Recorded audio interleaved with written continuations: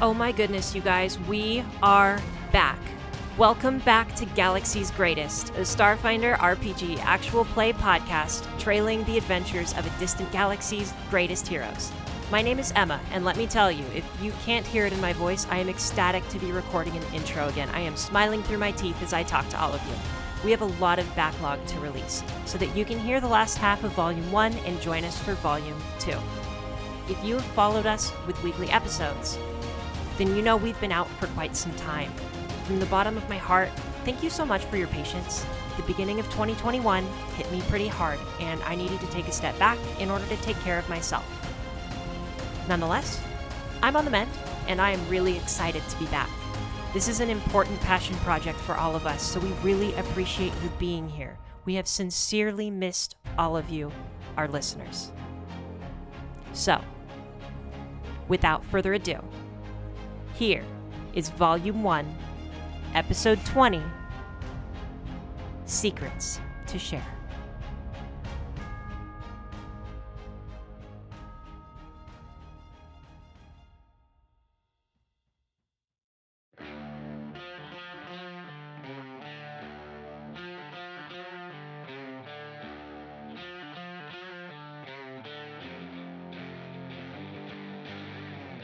Previously on Galaxy's Greatest, our heroes and the Thakassa Riders took on Discorp and Chimera in the name of the Kosea monarchy.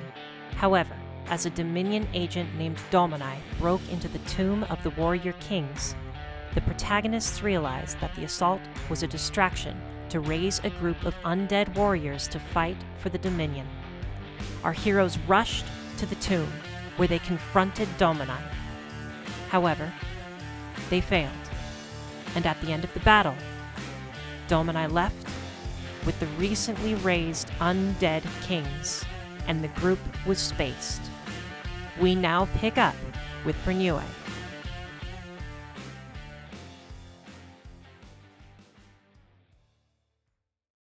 My name is Em, and I'm the GM, and this is... I'm Brittany, and I play Bryn, the Witch Warper. Cool. So we are doing a one-person session because Bryn is going to be experiencing something that the others do not. So we'll jump in.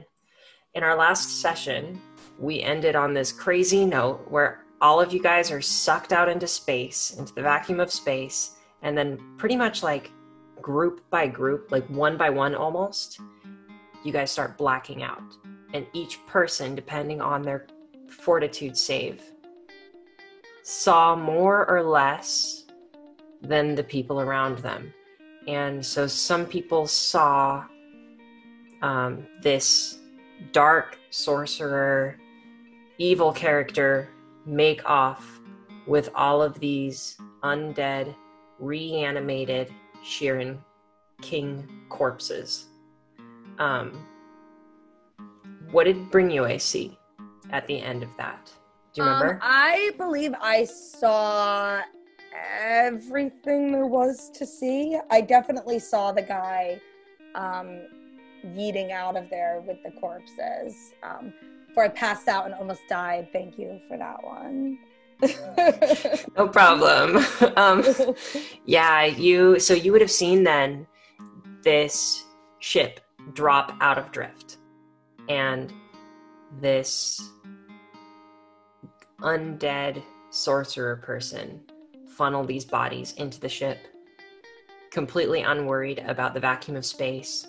He can survive within the vacuum of space, and he just kind of works himself into the ship, and it disappears into the drift. And that was the last thing you saw before passing out. I need you to give me... Let's start with perception. Okay. 21. 21. You have just passed out. You're unconscious. You start to feel a tingle in your toes. It begins to wake you up. And then a tingle in your fingers. And then eventually your whole body is starting to kind of prickle itself awake. It's almost as if you have, like, a limb is fallen asleep. Like if you've ever had that feeling where your arm is completely numb at night, you wake up in the morning and you're like, why the heck can't I move my arm? And then you kind of get the blood flow to it again and it prickles awake. That's kind of what this feels like, but all across your body. You wake up and you see a little, okay, you're surrounded by greenery and there is a little pathway made of cobblestones. The pathway leads forward and there's a gate to a picket fence that's made out of a brown wood. And past the picket fence is a cute little garden with a little pond and then a very small cabin. What are you doing? Is any of this familiar to me? Is this something that I've seen before at all, or is it brand new? This would be brand new. Okay. Well, so first off, you're like waking up after being thrust into space. So yeah. So I mean, the first thing that I do when you said there's a little pond. There's a little pond, yeah. Okay. Well, cobblestone road leads to a picket fence. Past the picket fence is a pond and a cabin. Okay. Well, I'm completely like shaken up, a little confused. I don't know where I am. So I'm going to do the only thing that makes sense to me in that moment because I'm in such a unfamiliar space is I'm going to head down that cobblestone road, go beyond the picket fence, and I want to go to the pond and sort of like splash my face with the water in the pond, like put it on the back of my neck, try to like get some sense of my surroundings. And then go towards the cabin and knock on the door.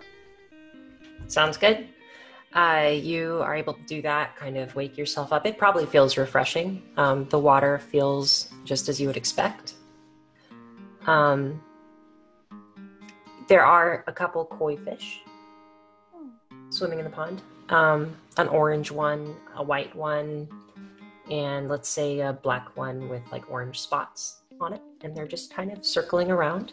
It's a very small little pond, so they're not the largest koi fish, but they seem to have enough space. And it's really a beautiful garden around you. There's a rose bush with brilliant white roses. There is a shrub that seems to be like curving upward to make an arch over the cabin. Just in one area, you have some small little bushes that have their own little plot, like a little planter almost. And there's an herb garden off to one side of the garden. You have a tree that's growing what looks to be lemons or some sort of citrus fruit. And it seems like whoever lives here is meticulous about keeping their garden beautiful and organized and well trimmed and keep everything just pristine. And you knock on the door? Yes. I mean, I'm going to take my time like through the garden. I mean, I'm still, I think, probably a little dazed from the experience. So just sort of taking in these beautiful plants and like breathing in the air and sort of trying to get a hold of myself. And then going to head up to the cabin. And because it seems like someone lives there, rather than just barging in, I'll knock on the door. On that note, the air is damp. It's as if it has just rained, and it's not wet outside, but well, it's a little bit damp, but the water vapor kind of hangs in the air. It's a very like refreshing feeling. have character envy right now. I want to literally be here. Sounds so nice. I'm glad. And you knock on the door, and you hear a voice of an old man. Who is it? Hello? Who is it? Hello. My name is Bryn. I don't know. I'm sorry. I don't really know where I am, but your garden is lovely. Oh, please come in. You may absolutely come in. The door is unlocked. I'll make some tea. Okay, so I'm a little cautious because he's not like come to the door, but hasn't instead just been like, come in. Are there windows on the cabin? Yeah. Do they have curtains of any kind? Like before curtains I go not in, can drawn. I take like a cursory glance through the window before opening the door? Absolutely. Your first check reveals that everything in this cabin is lit by candlelight. There's nothing, like no electricity, or at least it doesn't seem that way. And there's a fireplace that's producing a little bit of light, but everything seems to be lit by candlelight. Is it like midday or like what time? Oh no, it's night. Like it's nighttime. Okay. Probably going from like early evening into sunset. Okay. A little spookier than I imagined initially. Okay. So all I can sort of see is like the candles. Can I see the man that's inside? Yeah, you see a figure of a man. I don't know what this would be without electricity, but essentially there's a fire that he's using to make tea. And he has just a boiling pot of water sitting on top of this fire in the kitchen. It looks to be well contained, but yeah, there's... Okay. He's standing over there. The man has a beautiful cloak. It's actually quite colorful, and I would say it's a dark green color at its base, but there are like pinstripes of white and silver that kind of accent the rest of the coat, and then you also have color pops in like a lavender color. Yeah. Okay. So I'll sort of like crack the door open a little and like stick my head in and say hello. And he'll say, yes, hi. What did you say your name was? My name is Bryn. Bryn. Wonderful to meet you. Please, what brings you here? And I want to describe what he looks like because this is definitely noteworthy. Okay. Give me a moment because I had a picture for this. Yeah. So he's not holding a sword as he is in the picture. And he is in that dark green gown, but he looks kind of like that underneath it. And he actually has a little bit of a pharaoh's crown around his skeletal face. The most notable thing about him, I would think, is that he looks like a skeleton. Yeah, you don't say. Yeah. And then he also has, like that picture is a very menacing picture, but he actually has an air of calm about him. Okay. He's hunched. He really doesn't look threatening at first glance. And he gives a big toothy grin. Not like not a creepy grin, but just like lots of teeth. You can see them all. And his jaw kind of drops down a little bit as he smiles. And he says, Bryn, welcome. It is so nice to finally have a visitor. It has just been so very long. Nobody comes to see me anymore. Okay, well, first of all, wow, I want to be this skeleton living in a beautiful little cottage when I grow up. Also, I suppose Brynue would not be as shaken as I was when I initially saw this skeleton image because, there are tons of bizarre-looking skeleton-like folk in my world. Sure. Yeah. Okay. So I'm going to combat that a little bit. Is this disturbing to me, or is this usual? So it's like, Modus, for example. Right, because I was Modus like, we've got Modus. Right, he kind of looks like this, but this one looks more like mythic, maybe more ancient. He has an air of pride about him, and there's a sense that he is where he is supposed to be, and he knows exactly who he is, and you don't see that with undead. Undead, usually, when they die and they become undead, they lose everything that came before, or at least they lose a large part of what came before.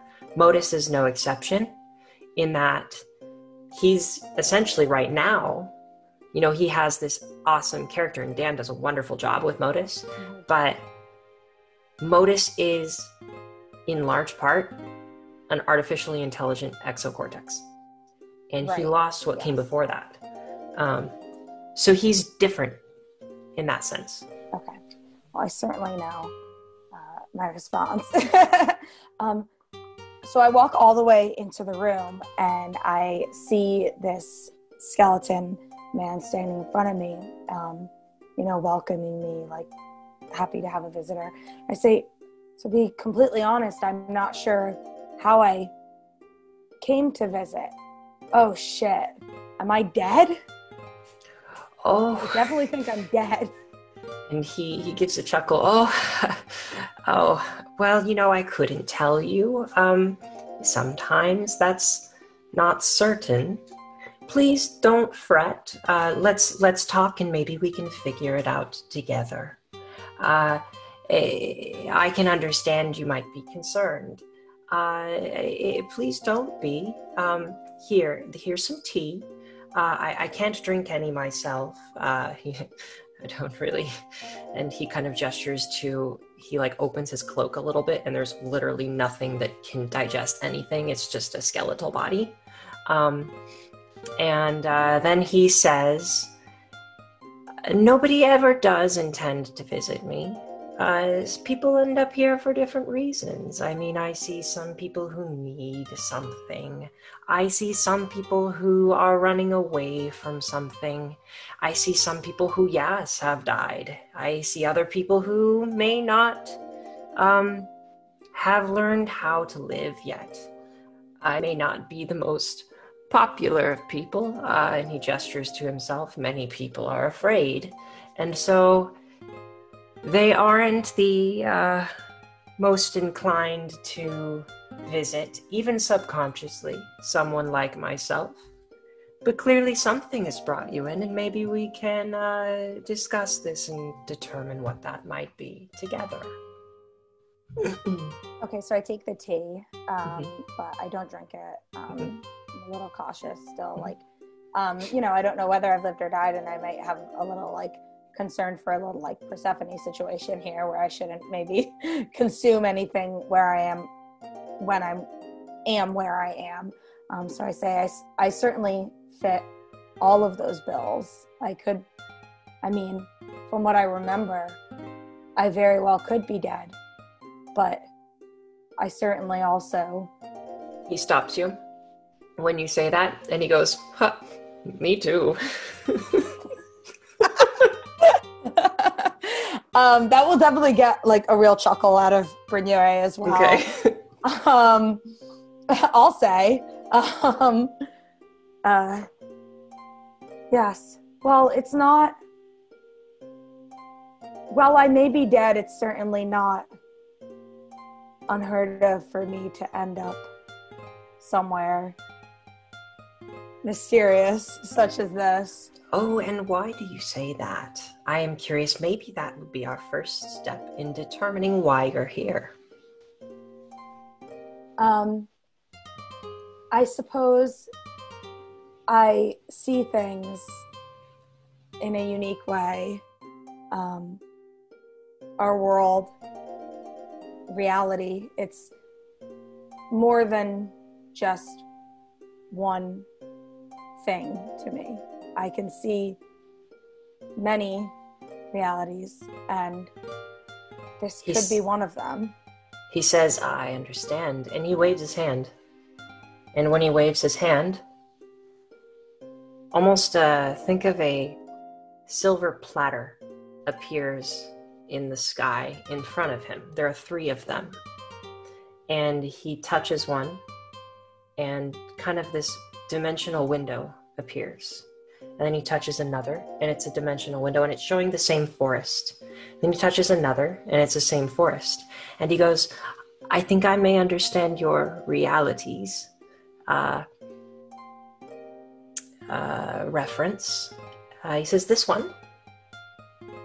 Same forest, except there's one species of butterfly that lives here that doesn't live in this one.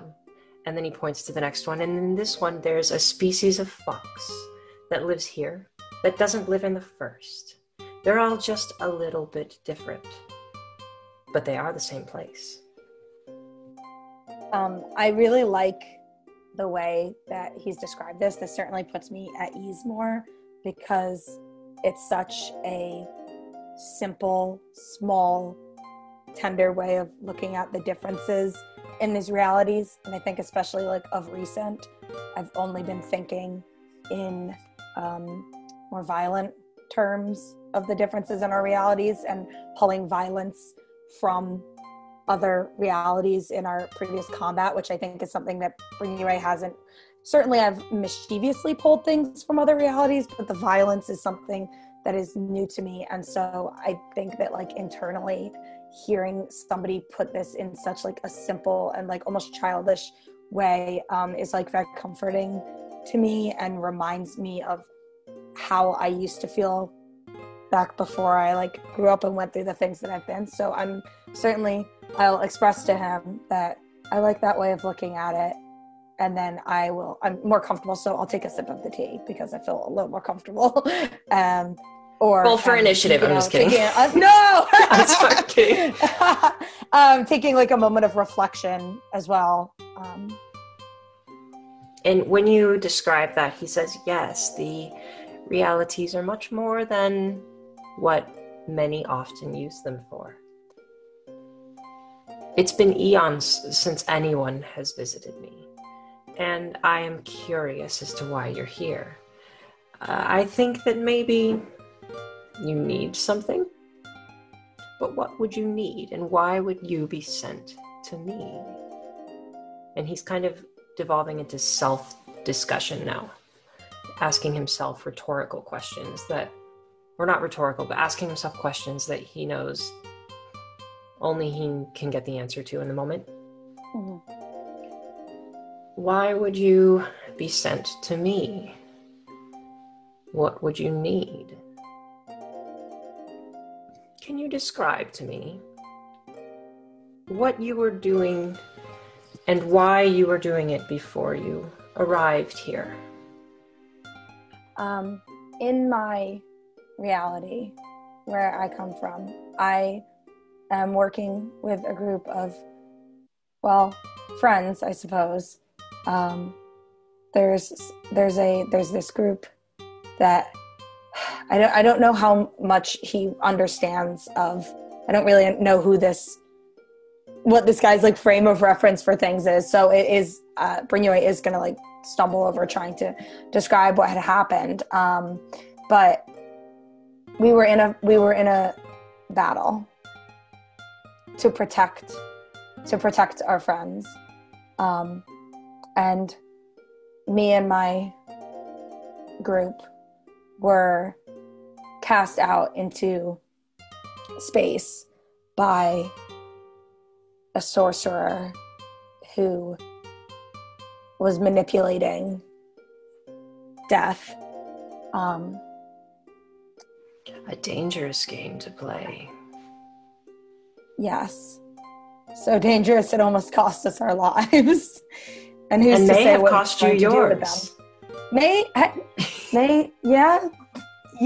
Yeah. Try not to dwell too much on the might be dead thing, but it would make sense, because the last thing I remember, I was drifting in space with my friends around me, watching this sorcerer escape. Well, I do have one thing that I am terribly good at. And that one thing might be helpful for you. And so I think that maybe I should tell you what that one thing is. And you can tell me whether or not it might help you.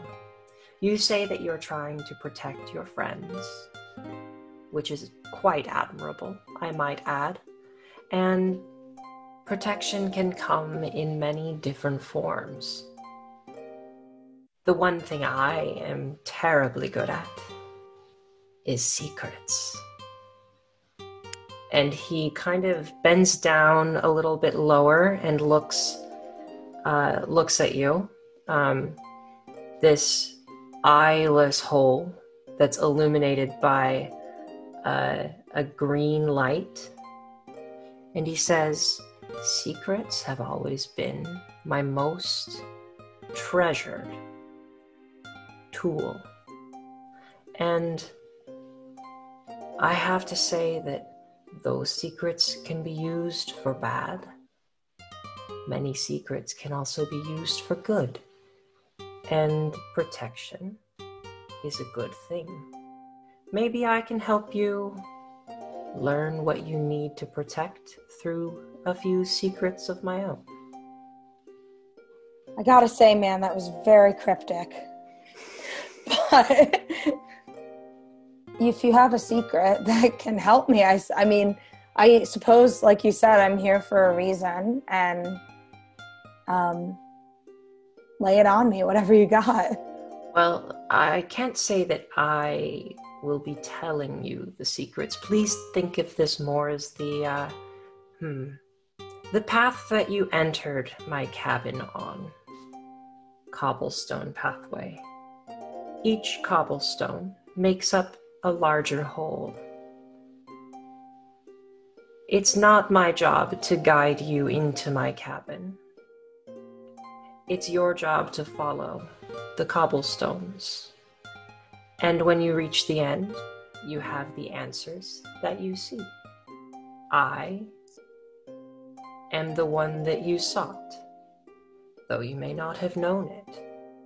The cobblestones led you step by step, piece by piece here. And so I would do the same for you. I would never deny you the glory of discovering your own secrets. And so what I can do to help you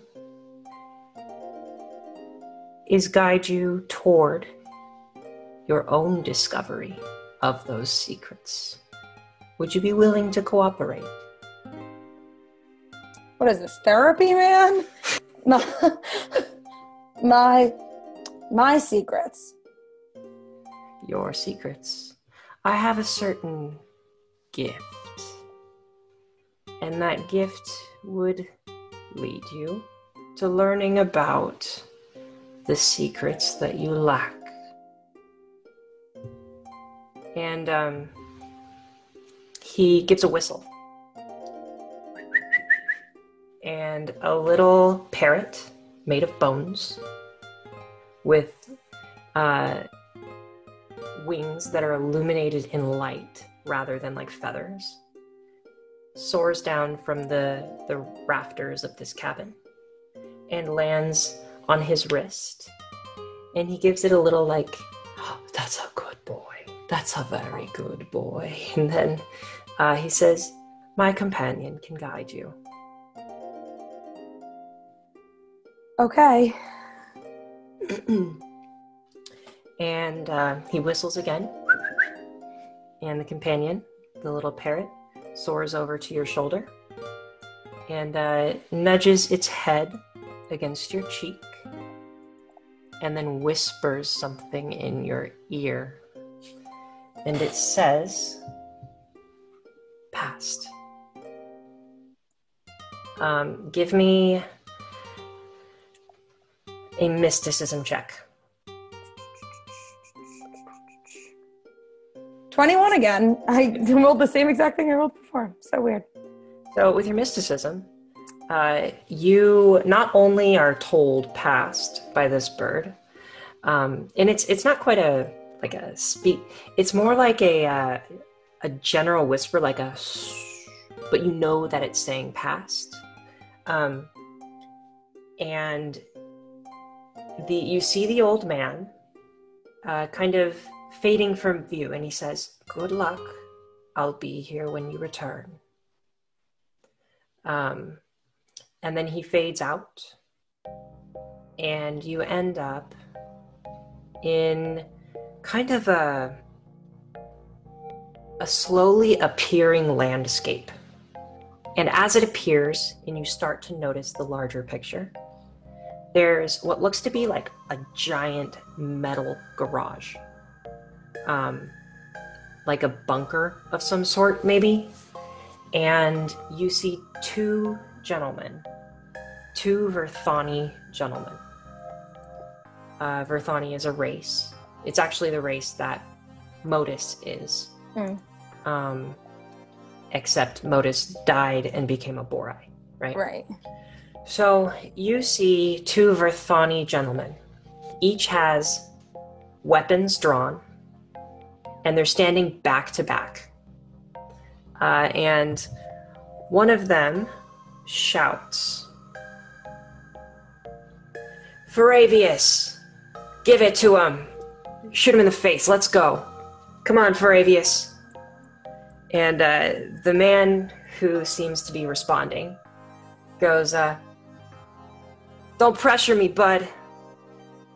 And he takes out a rifle. And the rifle has what looks to be a dart in it that he loads. And he takes a shot. You follow the shot where it goes, and it leads into what looks to be a soldier of Discord. And this guy who just shot him says, "Top that, bud."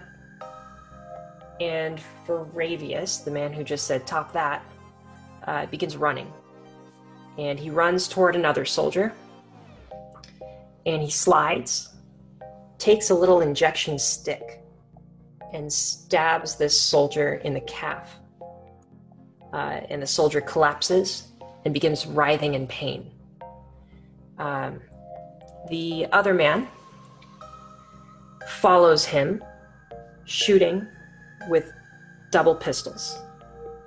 They end up back to back again.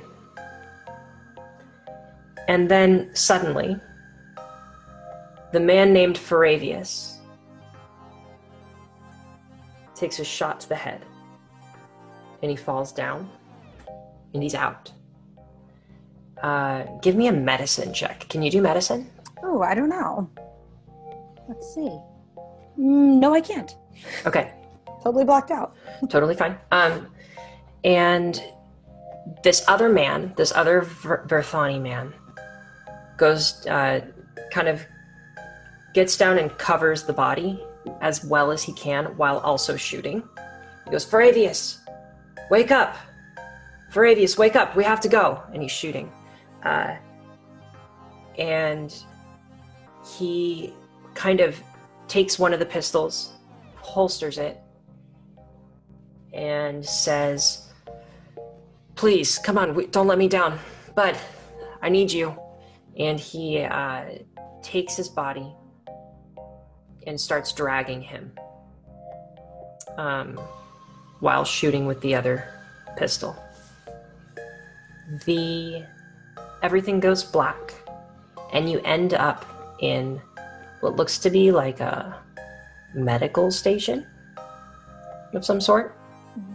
And you see this same man, Faravius, who is beginning to kind of rot away, almost. Except this time, he has what looks to be a piece of metal attached to his head that kind of, it looks like an exocortex that a mechanic would wear. And fade to black, and then everything comes back up again. And this time it's the same man, except he's all bones, sitting in a suit of armor, and he has that same exocortex, and it's who you recognize as Modus.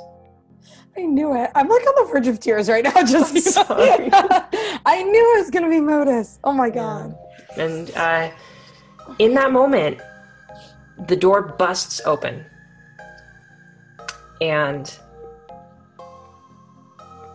the other man who was attempting to drag him away before appears in the doorway.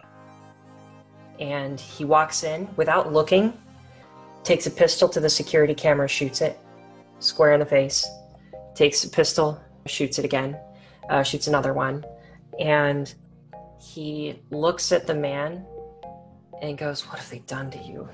And then picks him up as best as he can over one shoulder. Faravius, or who you know as Modus, is semi-conscious, somewhat able to walk-ish, but only with assistance. And the man walks him out of the facility, shooting as they go, throws him onto the back of a speeder bike, and speeds off. Fade to black. Give me a mysticism check. It's a lot. This is a lot. 15. That's still good enough. You also recognize this as the past. When you've used your Akashic download spell as a witch warper, there has been a sort of shimmer in these memories or these pieces of information that are unique only to the past, and that shimmer exists only in the past. And then you have a shimmer that exists for the present, and a shimmer that exists for the future. And the future shimmer is usually very cloudy, and there's a cloud over what's happening. This is the past. You see a very young Yusoki, and she is strapped against a vertical hospital bed. So think hospital bed with a hinge on the bottom that can hinge up, and there's a small mouse person attached, strapped in by large metal binders on wrists and ankles, and she's sobbing. She is unable to control her emotions, and she's begging for the people around her, people who look like doctors, to stop. She's saying, "Please stop, please, I can't take it, please stop, please stop." And she's shouting, and she's just crying as she shouts. And you see one of the doctors with a clipboard jot something down and nod at another, almost like this isn't a person that they're dealing with. It's just a subject, test subject. He nods at another doctor, and the other doctor nods back, kind of almost like, "Oh yes, business as usual." And he takes an injection stick, walks over, and injects the Yusoki, and her eyes go wide, and there is, like, when you have bloodshot eyes. So her eyes go wide and they become bloodshot. And she begins screaming And she goes, no, make it stop. Please, I don't want to hurt anybody. And she begins to glow.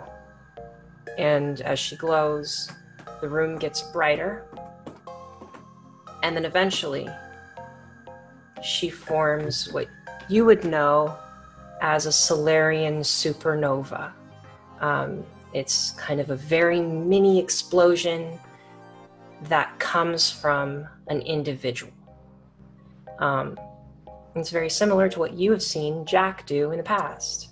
Mm-hmm. Give me a perception check. I want to see if you know who this is. Mm-hmm. And I think you as a character, you as a player probably know who it is. Yeah. Oh my god, it's like trauma 101 session. Yeah. How am I gonna face everyone? Oh my god, that was very bad. 13. It's still above a 10. Yeah. Yeah. You notice this as a very young Jack, maybe the equivalent of 13 or 14 years old in human years.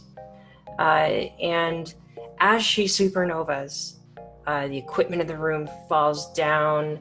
A couple of the doctors kind of fly back. They stand up, business as usual, and they look at the lead doctor, who then says, "Interesting. Well done, Jack. Well done." And then looks at another doctor and nods, and then fade to black. And then you end up in another vision of the past. Everything goes to black, and you're now in an office. And there's a Discorp executive sitting at an office desk. The executive looks at a very tall, very strong-looking orcish woman, half-orc, and says, "Did you complete your mission?" And she looks and she says, "Yeah, we got it done, boss." And she throws down like a data drive on the table. It's all here. Payment, please. And there's also there's an orange Akashti. He has orange scales. He's about 3.5 feet tall. And he steps forward next to who you would recognize as Janet, and says, "Yeah, boss, we got it done. What else did you need from us?" And he says, "Oh, just one more thing." Looks at the group. You see a Lashunta woman. You see an Ikeshti, the one who just stepped up. You see Janet. And you see Jack. And they're all together. And the executive says, "Just one more thing." And he presses a button. And all of them drop into the floor beneath them. And you kind of drop with them. Give me an acrobatics check.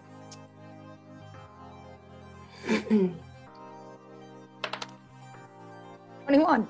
Very good. You land on your feet. And there are 4 drow in the room with them, dark elves, essentially. And they begin firing at these people, shooting them, trying to shoot them down. So, after this vision, fades to black, and you wake up in basically what's like a dark space it's like a void. Tell me, what is Bryn thinking right now? What's going through her mind?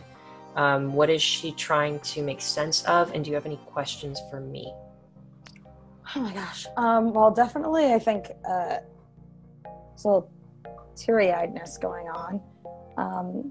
And I'm just trying to figure out, like, why I'm being shown this, why the trauma of my friends' pasts is important for my future, or has to do with why I am where I am, why I'm why I haven't woken up, starting to think maybe less that I'm dead and more that someone or something is like trying to show me something, but I can't yet figure out what the relevance is. Now that I'm in this like void, I'm definitely like, I would say that Bryn is crying and just like a little lost and confused. Awesome. Thank you. Awesome. Like in terms of torturous GM action. Sorry. Okay, let's see. Give me a... No, you don't need to give me a check. The parrot is at your side, kind of rubbing its face against your cheek. And you give me a mysticism check. You're not going to believe this. 21 again. Are you serious? I don't know what's going on. So weird. It's asking if you're ready to move on. Move on? Oh, my God. You don't? With your 21, you don't get the sense that it's referring to death. It's asking if you want to continue this journey. If you're ready to continue this journey. Okay, so hey, give me a second. Sort of wipe my eyes clean. Mm-hmm. Take a deep breath. I'm like reflecting a little bit on my friends and sort of hoping they're okay and that I'm not being shown this because there's something wrong with them. And then I say, okay, I'm ready. And the parrot flies forward, and as it flies, a cobblestone path appears underneath it. And you can choose to walk forward. Yes, yeah, I'm going to, sort of like, I figure I've been like sort of crumpled on the ground a bit, kneeling. And so I stand up and I follow along the path. As you follow the path, an office illuminates around you. And this time you see a man you know well. A man that you have studied for months. Karal Razu is in his office. This brilliant Strix man. He has wings that stretch from one side of the office to the other, and they open and close now and then as if just to stretch. And he's looking out a window onto a very urban setting. So this is, think LA of the future. High-rise buildings that stretch. Think Coruscant. Okay? Mm-hmm. So he's on Coruscant, or this similarly looking place in a high-rise office. And he's looking out, stretching his wings from one side to the other. And he has a goatee that it's short, but it's there. It's black. His skin is a pale blue color. His wings in the back are a dark blue. His feet are normal human-looking-ish feet, except they have one talon, kind of like a velociraptor talon for the big toe. And he's just looking. And someone walks in the room behind you. And you find yourself unable to turn around. Give me a mysticism check. God, that like sent chills down my spine. It's like when you're in a dream and you feel someone behind you and you can't move. Yeah. Ugh. 17. 17. This is the same presence that you felt just before you were thrown out into the vacuum of space. The same exact person who was there, that sorcerer, is now in the room with you. And you realize the reason you can't turn around is because he is standing exactly where you're standing. And he steps forward, and then suddenly you have your mobility back. As he steps forward, he says, "I want that station on Octurne." get it for me. And Razu says, I will have it. I will have it. He's not looking at the sorcerer. I will have it. The Ikayo family will rise up to seize it with Chimera's help, and the terms of the deal will leave them as nothing but figureheads. I will have it. Fade to black. And you're in... it's like fading to black, and I don't think Brynora would be able to like emotionally hold herself back, and would like definitely like let out like a snarl and like leap forward. But then obviously it's fading to black. Cool. Grasping at nothing. As you leap forward, you leap into that same void where you just were. What are your thoughts? Tell us a little bit about your background from the Ikayo family. Yes. So Brynora is a member of the Ikayo family who used to be in control of this station that they were speaking of, Pyre Spike Station. And they were a very powerful, wealthy family that had lots of power and control, and have since lost everything and fallen from grace to the point where people don't truly believe that anyone from the Ikayo family exists anymore. And even if they do, they're nothing. They're dirt beneath the feet of the people who are in control of the station and of the galaxy. So I have never really understood my family, and I'm not particularly close to them. The members of my family that still exist are obsessed with regaining that lost wealth and that lost power. But I don't see the value in that power, and personally don't understand the need and desire to get it back, and often view a lot of my family members as being like quite petty and self-centered, and I'm not really interested in it. So I haven't spoken to any of them certainly since I've been out of prison. They're all sort of undercover, using different names so as to escape the shame of the Ikayo name. So we're going by the name of Kay. So I haven't spoken to any of them in a year, maybe more. But know that wherever they are, and whatever's going on with them, I would only assume that they're still obsessed with regaining that power and living in shame. Another thing is that the vision you just had was the present. Meaning, as you viewed it, it happened in real time. So you were watching it happen in the very moment that it happened.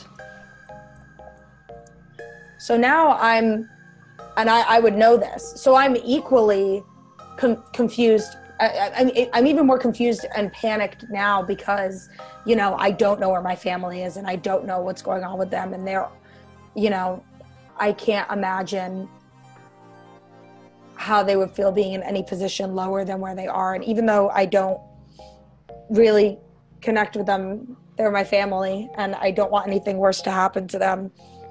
Because it's difficult for me to see them the way that they are, which may be part of why I haven't spoken to them and why I don't associate with them. Cool. And you're back in that void.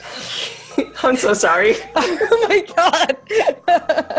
I'm fired up. I'm feeling emotional. I'm in it. Good. I'm glad. I've been excited about this session. Okay. So you're back in that void, and given some time, the parrot will ask you, are you ready to move on? Not in so many words, but... Yeah. I nod wearily.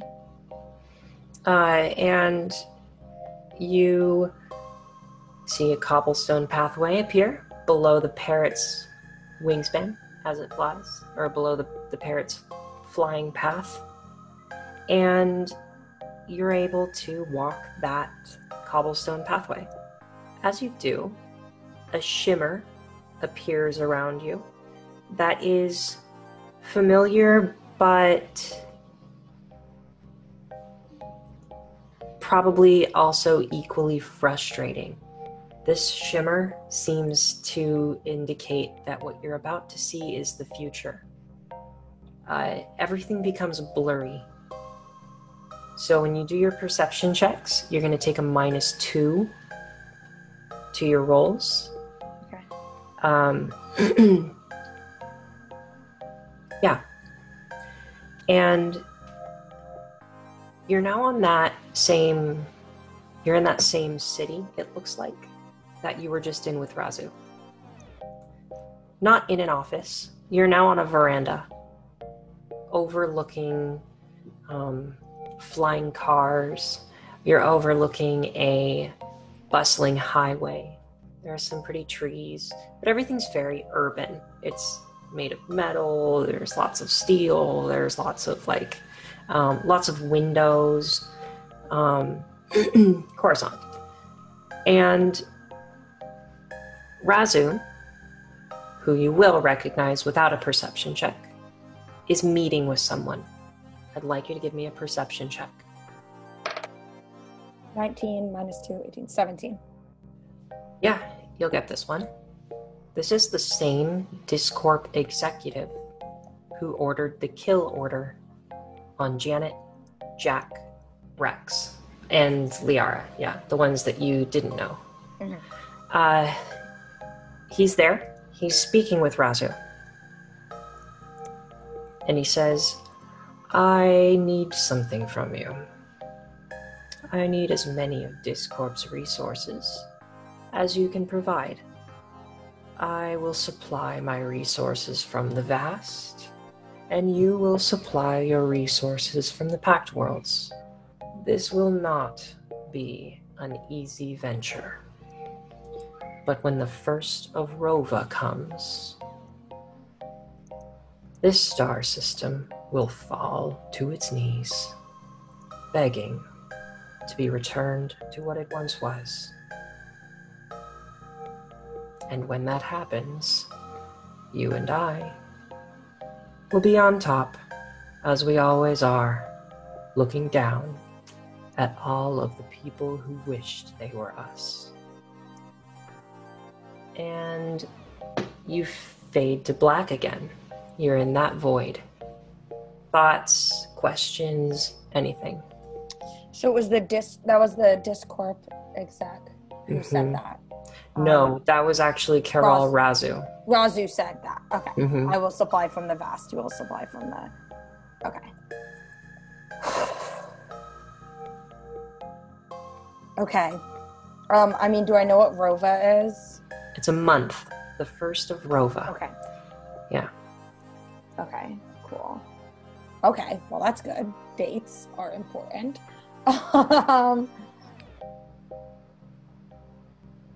Shit, I mean, yeah. I don't know if I have any questions about that. I mean, the whole thing is certainly like, you know, it's a little confusing to me. I don't know exactly what they're plotting and exactly what they're planning, but at least I have an idea. Like, obviously, I distrust Quell Razu and everything that he stands for. And now I know that like he's plotting something that has to do with my family. So I'm angry, confused, desperate to reconnect with my friends and help them. Cool. Okay. And you now end up in that same prison where you were with the woman who told you about Carl Razu. And you're in your cell. And there wasn't a clean cut for this one. It was like, end this encounter with Razu and this Discorp executive, and then everything kind of glitches out. And then suddenly, you're in this prison cell with the woman who was wronged by Razu. Can you describe what he did just for listeners? Yes, she was an assistant of his, And, aside from all the typical assistant abuse that one receives, when he was found to be doing some sort of shady dealings, he framed her and she was sent to prison as a result of that. Okay. Give me a mysticism check. 17. It takes you a few moments, but using what you know about or from your witch warper abilities, this is an alternate dimension. You are currently living out something that happened in an alternate dimension. You're in this prison cell, and you realize this is the dimension where you were not released. This was the dimension where you escaped. Same! That was not me, that was a cat. But This on is another Finnick. deeper level, it was me. Yeah, Oh my this God. is the one where you escaped. And just in that moment, when you realize this, sirens begin sounding within the facility. That is the riot siren. You've heard it a couple times before, but usually it's not accompanied by the door of your cell sliding open. And not just the door of your cell, the door of every cell in the prison slides open. And you and your friend have an opportunity to run. Are you taking it? Yes, can we give her a name? Yes. What's the name? Do you want to give her a name? I can No, give her a I'm in the name. No, I'm in the name position. Let's call her Durst. Durst. Sounds good. I don't know where that came from. Hey, I did the same with Brick, so. Durst. No. She's a Lashunta woman. So she has antenna coming out of the top of her head. But she looks relatively human for the most part. Door slides open and she says, "What's happening? Do we go?" Okay, so I look around and like, oh, she's actually speaking to me in this. So like, this is Bryn's thought, like realizing I'm in this, universe where she can speak to me. And I'm like, yes, let's go. Well, I'm going to look around. Are there people leaving their cells? I need to see. Oh yeah. Okay. Yeah, people are running. Yes. So I'm like, yes, let's go. So I'll like grab Durst's hand and pull her out like quietly down the hallway. She follows. This is anything but quiet, by the way, this whole little Oh yeah, thing. everyone else is stampeding. I'm just trying to not make like a Yeah. raucous, we're trying to slip away. And you're able to run with the sea of people. Right. And you see a hallway that just kind of continues leading downward, and you can run down the hallway.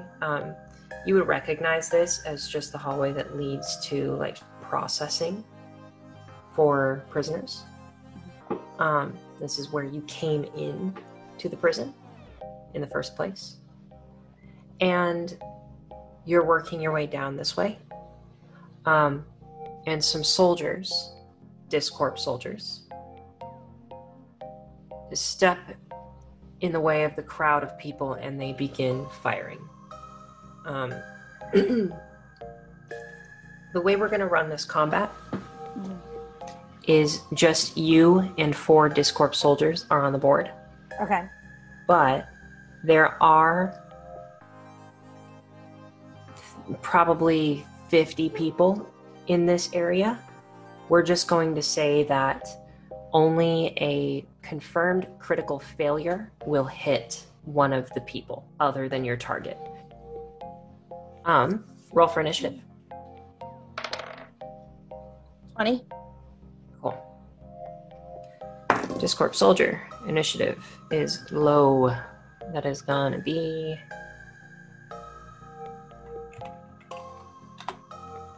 5. Soldier 2 is a 9. Soldier 3 is a 15. Soldier 4 is a 21.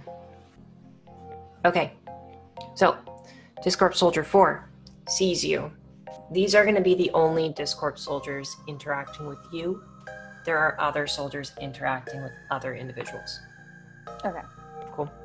But these 4, or this one, sees you. He pulls out his pulsecaster pistol, and he aims it. Does a 12 hit you? Probably not. Oh, yeah. I forget how to... So that is your EAC. What is your EAC? Oh, yeah, no, 17. So, okay. No, that doesn't hit. 12 definitely doesn't hit. So we go to you. Okay. In the area. Okay, so I would like to use my Infinite Worlds class feature to sacrifice a level 2 spell slot to do an instantaneous effect. So doing that, I would cause a destabilizing event. So, like, let's say in this circumstance, like maybe just like a strong gust of like sharp, icy wind. And each creature within the area has to succeed at a reflex save or be knocked prone.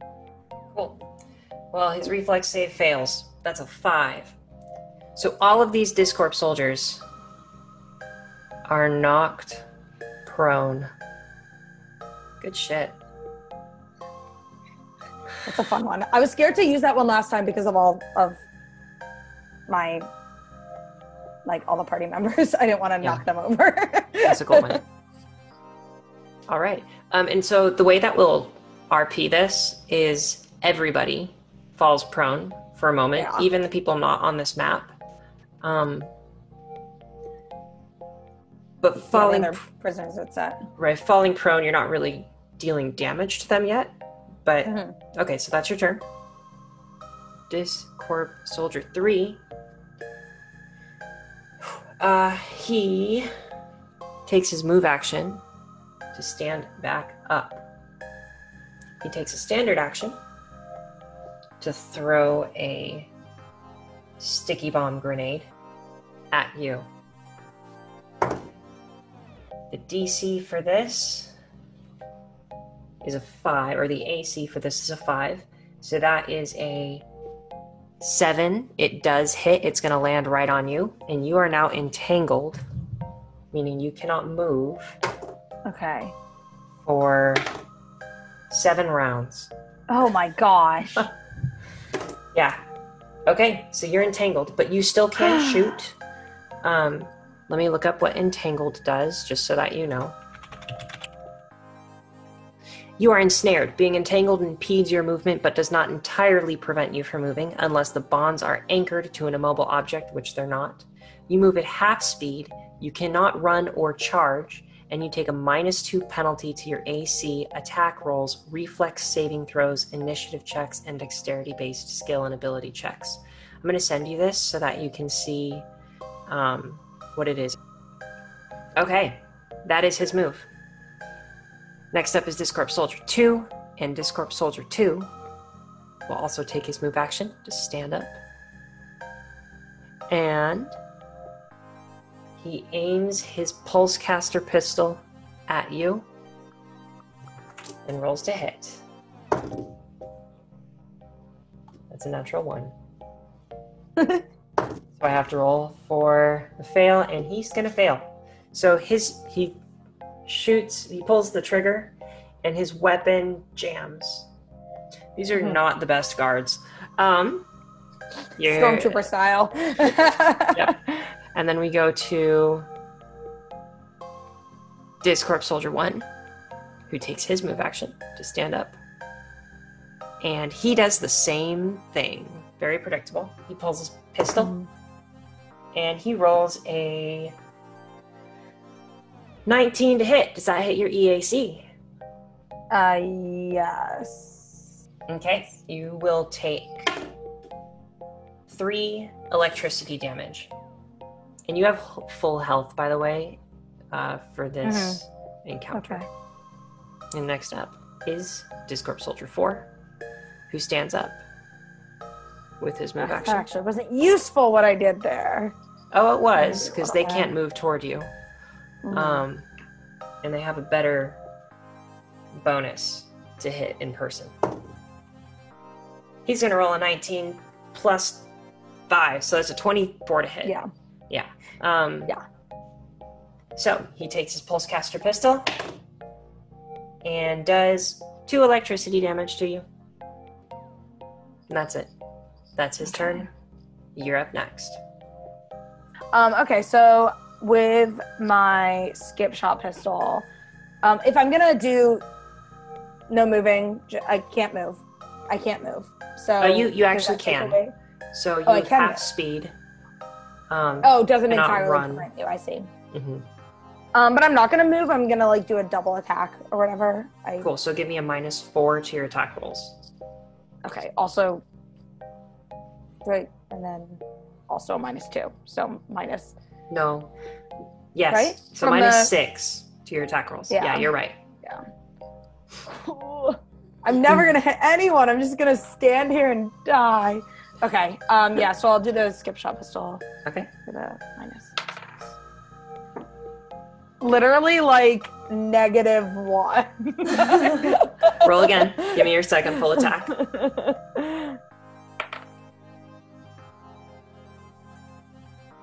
5. 5. Okay. Yeah, that misses. And we'll go through these next one. They're all gonna do almost the same thing. No, they're not actually.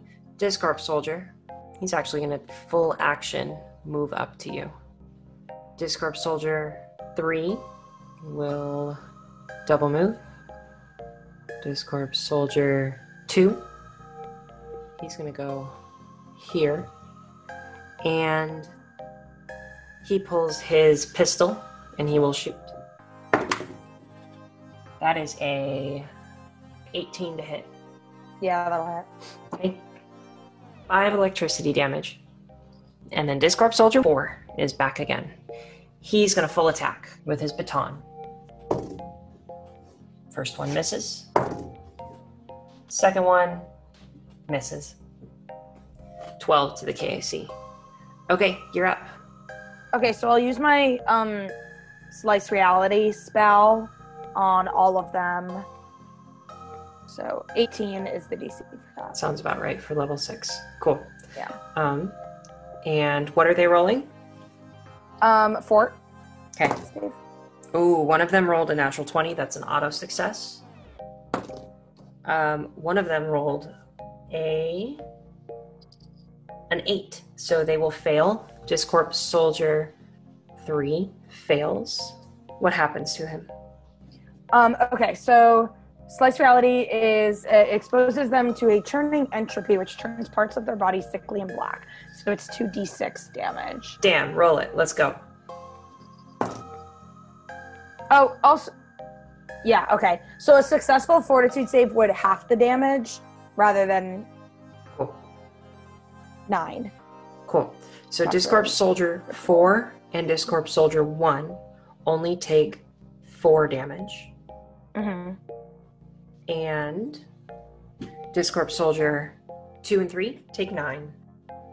Okay. Next is Discorp Soldier 3. He runs to you. Takes his baton. Rolls to hit. Rolls a very low number. And misses. And then Discorp Soldier 2. 5, 10, 15, 20, 25, 30. And then pulls his pistol and shoots you. Natural 1. Why am I rolling so damn low? Natural 1 again. Are you kidding me? Okay, so his gun just breaks. And he no longer has a gun. Awesome. So yeah, Discorp Soldier 2 is weaponless, he cannot use his ranged attack anymore. Discorp Soldier 1 goes 30, and aims at you with his pulse caster pistol. Rolls a 2 on the dice and misses. Oh my lucky god. day. What the hell is going on? I think these dice are mad at me because I haven't used them in forever. Okay. It is now Discorp Soldier 4's turn. He's going to full attack. A 2. -4, so -2. And full attack again. Or he's going to attack again. And this time it is a 15 KAC. That's probably going to miss. Yeah, that misses. These guys can't touch you. Go ahead and take your move. Okay. Who's okay, you know what? I'll just do the same. It's my last level 2 spell slot, but I'm gonna do the same spell that I just did in the last round, the Cool. Slice Reality spell. Sounds good. So again, 18. And they're gonna roll DC. Discord Soldier 4 succeeds. Soldier 3 fails. Soldier 2 succeeds. Soldier 1 fails. Okay. So, Ooh, damage. 10. Cool. Soldier 2 and Soldier 3 fall to the ground, writhing in pain, and die. Nice. Prison guard murder. Yeah. Nice. All right. That was 2 and 3 that are done. Mm-hmm. Okay. Soldier 3 is down. Soldier 2 is down. And Soldier 1, 5, 10, 15, 20, 25, 30, pulls his pistol again. Natural 20 on the dice. Let's confirm. Natural 20 again to confirm. Okay. Oh. So that's going to be double damage, and the critical effect is nothing. It doesn't have one, but double damage. So that is 6 electricity damage. It's your turn. Oh wait. What do you want to do? Go ahead. I have a class feature called alternate outcome, in which I can cause a critical hit to fail. Cool. Wow. That's really powerful. Yeah. So it just completely fails and doesn't hit at all. Alternatively, you can expend a use of this ability as a reaction to cause a critical hit against you or an ally, to instead be a Cool. normal hit. Okay. So Sounds that good. would be 6 damage then, yes? So that would just be 3 damage. Because the Oh, okay. doubled damage was 6. Oh, okay. Nice. And then Discord Soldier 4 takes his baton, swings at you, and misses. It's now your turn again. Okay. Decisions. Okay, so I'm going to use my feat Cosmic Truth on Discord Soldier 4. Okay. If I have 5 ranks in Bluff, what's half of that? It's going to be 2. Okay. Yeah. Okay, so 15. Okay. Will save, right? Yeah. He succeeds. He got a 16. Yeah. Okay. With that, next up is Discord Soldier, number 1. 5, 10, 15, 20. Steps up to you, pulls his baton, and swings and misses. Discord Soldier 4 pulls his baton for a full attack. That's a 19 on the dice. That's going to hit. And then the second full attack is a 16 on the dice plus 8 for a 24. So both of those will hit. This is going to be 7 bludgeoning for the first and 8 bludgeoning for the second. So 15 total bludgeoning damage.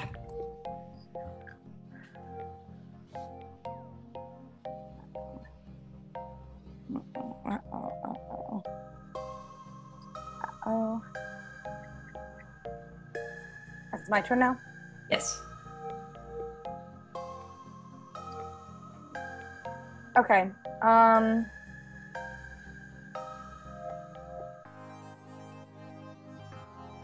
If I were to throw a frag grenade,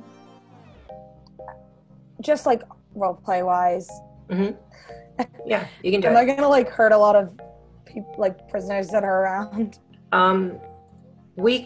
So realistically, if people see a bunch of soldiers coming up to you to try and attack you, people are probably going to run the other direction because they want to get out of this prison. So I'll say you have 20 feet of space between you and the other people around you, including your friend Durst. Okay, good. Okay. So I'll throw a frag grenade. They're both like right next to each other. Can I hit both of them with that? Sure. Which potentially. Okay. No, you cannot actually, unless you also hit yourself. Which you Can could I do move if you back want. and then throw it? You could take a 5-foot step and then throw it. Yes. Yeah, I'll do that. So I'll back up. Okay. Frag grenade, which is a... Now I haven't done one of these. So I roll a d20, and then it's my ranged bonus. Thrown bonus. Thrown bonus. Thrown yeah. bonus? Mm-hmm. Thrown bonus. And you're only rolling against an AC of 5. Oh, okay. So all you have to get is 5 or above. Cool. Yeah, I rolled a 19, so we're good. Nice. So yeah, you hit, and you're able to do your damage. I believe it's a reflex save for them. And Discorp Soldier 4 fails that reflex save. They both fail. So give me full damage for both of them. Okay, I rolled a 6, unfortunately, for you. Okay, nice. They both, when the grenade goes off, they both get burned and fall to the ground, and they die. Yay! So you're able to continue, and as you continue forward, you see something that piques your interest. There's an office. Just to your right, before you exit this facility, there's a short hallway that leads to what looks like an office. And at the very end, you see a picture of a man with large blue wings. And he's standing next to a drow man, and they're doing one of those like corporate thumbs up poses, like, hey, we just made a deal or whatever. And the Strix has his arm around this drow, and they're both throwing a thumbs up. If you wanted to determine who the Strix was, you'd have to get closer, but there's probably a good guess you know who it is. And it is not in the direction of getting out of the prison. It's like, here's the exit in front of you, and then just to the right, there's a small hallway that leads into this office. Okay. I want to go down toward the hallway, but I'm just trying to decide what to say to Durst. She's still with me, yeah. She goes, come on, we have to go. What are you doing? Why are you stopping? Okay, so I'm going to tell her to go on. I'll be right behind her. And What do you mean? I don't want to go without you. There's something that I have to see. Okay, but just don't fall behind. And it will be one moment. And she starts to run through the gates in the prison, at the entrance to the prison. And she kind of looks back, and then she continues. Okay, so I'm gonna go down the hallway. As you start walking down the hallway, the parrot appears again, and he's leading you into the hallway. As you enter the room, give me a perception check.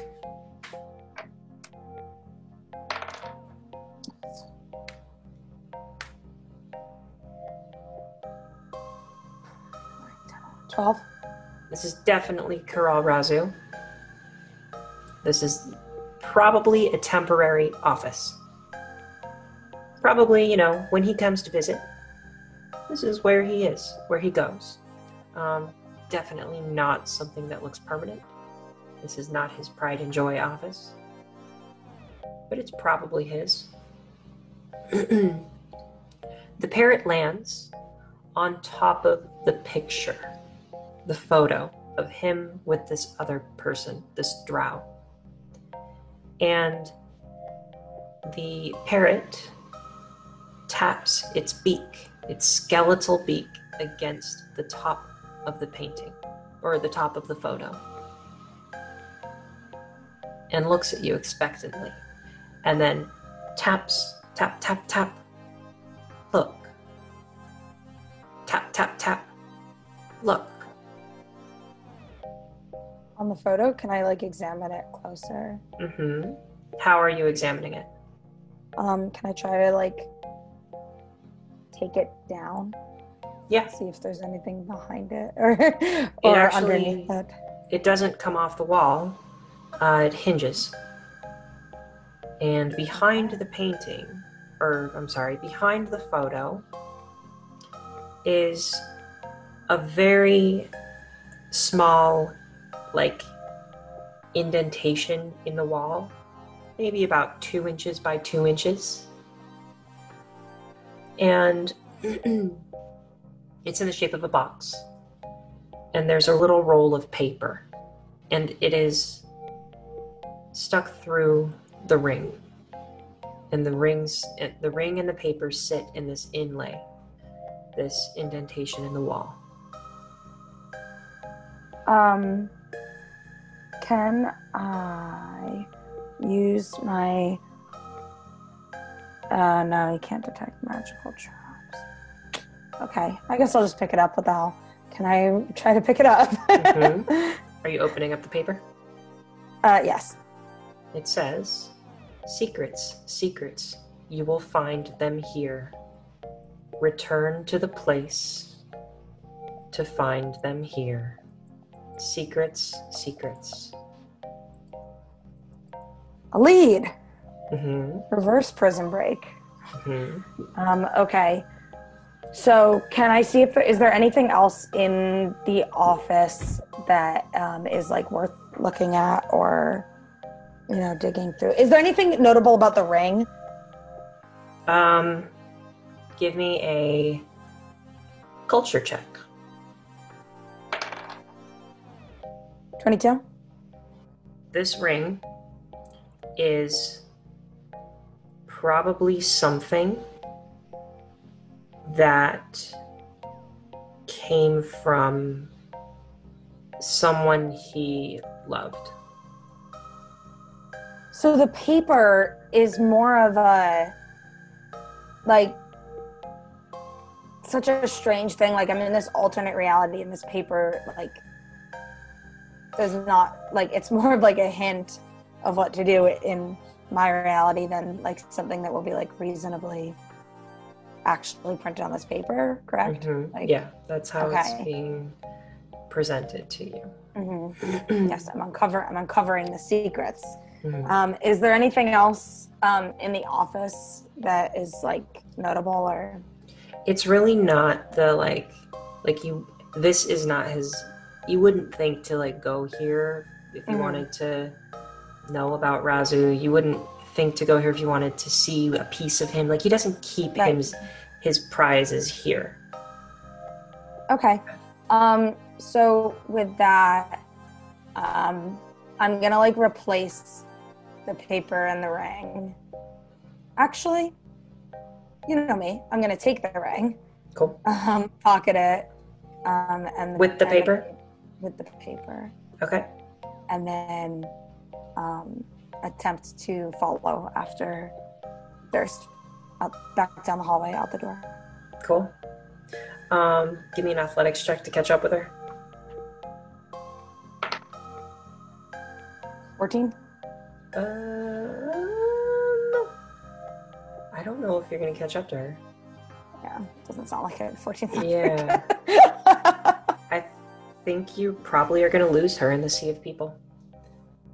It doesn't mean you can't find her again in the future. Like yourself in this dimension may be able to. But I don't think you will. And you feel an abrupt snap, almost, as if you've been snapped away from this reality and pulled out of yourself. This like version of yourself, you've been like ripped away, and you almost see yourself continue forward as you get pulled away backward. And you stand in front of a cobblestone pathway with a cottage or a cabin and a picket fence and a garden, the same place that you were when you began. And this time, the door opens and you see the man, this undead skeletal man, peer out, and he says, "Welcome back. It is so wonderful to see you again. I hope you had a safe journey." And the parrot flies to him. He gives it a little kiss on the beak. And parrot flies up into the rafters. And he says, "Please, come in. A few things before you go." Okay, so I follow him, sort of stunned, back into the cottage, cabin. Did you find the secrets that you were looking for? I certainly found secrets, some that I wasn't looking for, and I don't know if I wanted to see, but definitely things that I needed to see. That's the thing, isn't it? That's the interesting part. Something about my gift just gives you what you need. I really couldn't say that I knew exactly what you'd find. I don't think any of us do. Did you find anything unclear? Not a whole lot about it was clear, but I'm going to have to think on it and share with my friends if I can find them again, if I'm not dead, if I make it out of this. And he says, "On that note, I can tell you a little secret. I think you'll be perfectly fine. I hope to see you again someday. It's been wonderful to spend the time with you. I hope you'll join me for tea in the future." So can I reach out and like shake his hand and say thank you for your hospitality and for everything? And this little pharaoh skeletal man just quietly nods his head, says, "It was my pleasure," shakes your hand, and he says, "Now this next part can be a little disorienting, so don't mind it." And he holds up his fingers and he snaps. And as he snaps, it's almost as if smoke wisps across his body and he disappears with the smoke. And the landscape, the cottage, everything around you disappears into smoke. And you find yourself waking up on a medical bed. And that's where we'll call it. So mysterious and wonderful. Thanks so much for joining us again here on Galaxy's Greatest. We super appreciate your support. We love your listenership.